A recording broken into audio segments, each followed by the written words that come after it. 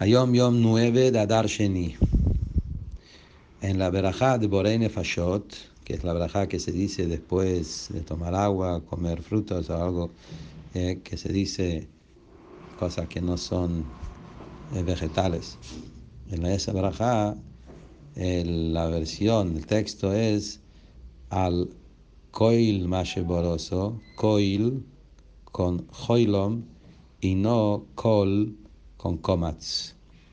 Hay una diferencia entre la palabra kol con komatz, significa todo, koil con joilam significa cada uno.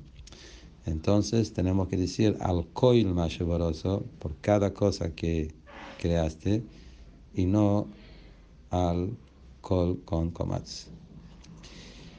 Ahora dice el Rebbe así: el gran anhelo que un Josi tiene en Iskashus, nuestro anhelo a conectarnos con el Rebbe, lo podemos satisfacer únicamente cuando estudiamos los Mamarei Hasidut que el Rebbe dice y escribe, porque solamente mirarle la cara al tzadik no alcanza.